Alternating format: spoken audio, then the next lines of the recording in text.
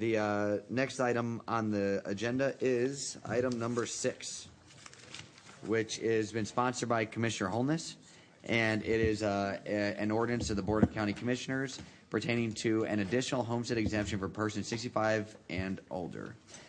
Commissioner Holness. It's been a long day. Didn't expect it to go this long, to be honest with you, when we set the special meeting, so I won't take too long on this.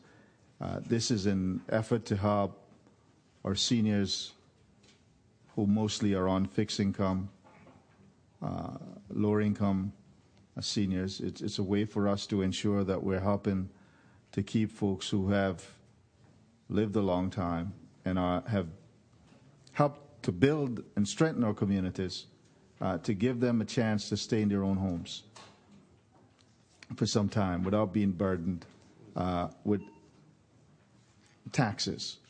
So this increases our senior exemption from $25,000 to $50,000, which will help many of our seniors. With that, I make the motion. I move the item. This is a public hearing item? Oh, it is a public hearing. That's right. So let me, it's true. So let me, I'm going to open the public hearing for item number 6. Seeing that there are no public speakers wishing to speak on the matter. Is anybody from the public wish to speak? That's right. Does anybody in the public wish to speak on this item? Yes. Brittany, you're the only one in the public out there. Just kidding.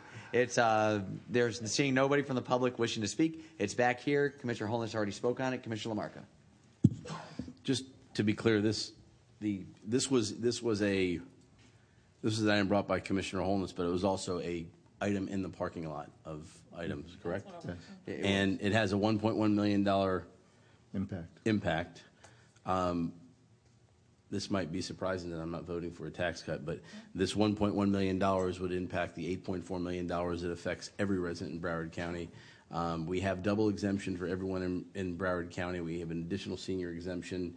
I know this goes to basically add another $25,000. Not for this year. Is that? It wouldn't apply for this year. No, but I'm saying. So it wouldn't affect this budget.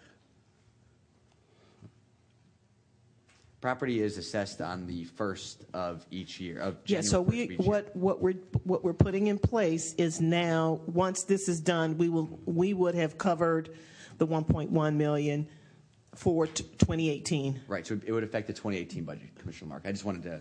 This would not take money out of this budget that we're currently dealing with. Okay. But I think I'm pretty sure I'm going to be here in 2018. Thank you very much. I appreciate that. I'm pretty. Although Commissioner Wexler isn't, and it's going to be a terrible loss for those in the fiscally conservative. She uses the C word. I understand that it's in next year's, but I'll still be here. It'll be $1.1 million. Is this basically to give $25,000 additional exemption?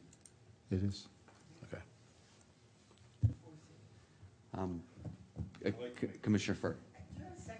I make the motion. I'll second it. Thank you. Great. There's been a motion to second. Commissioner Furr. Thank you.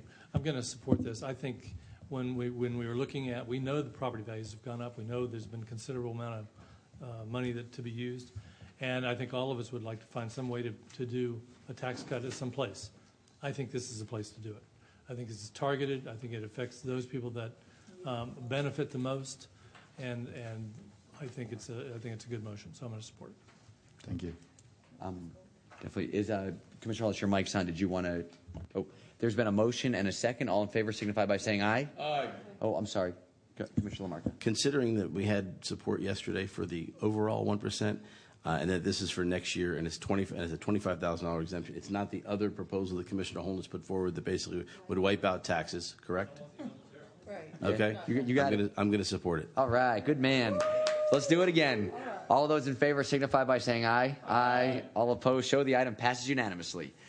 With that said, we're going to go into non-agenda. With that said, we're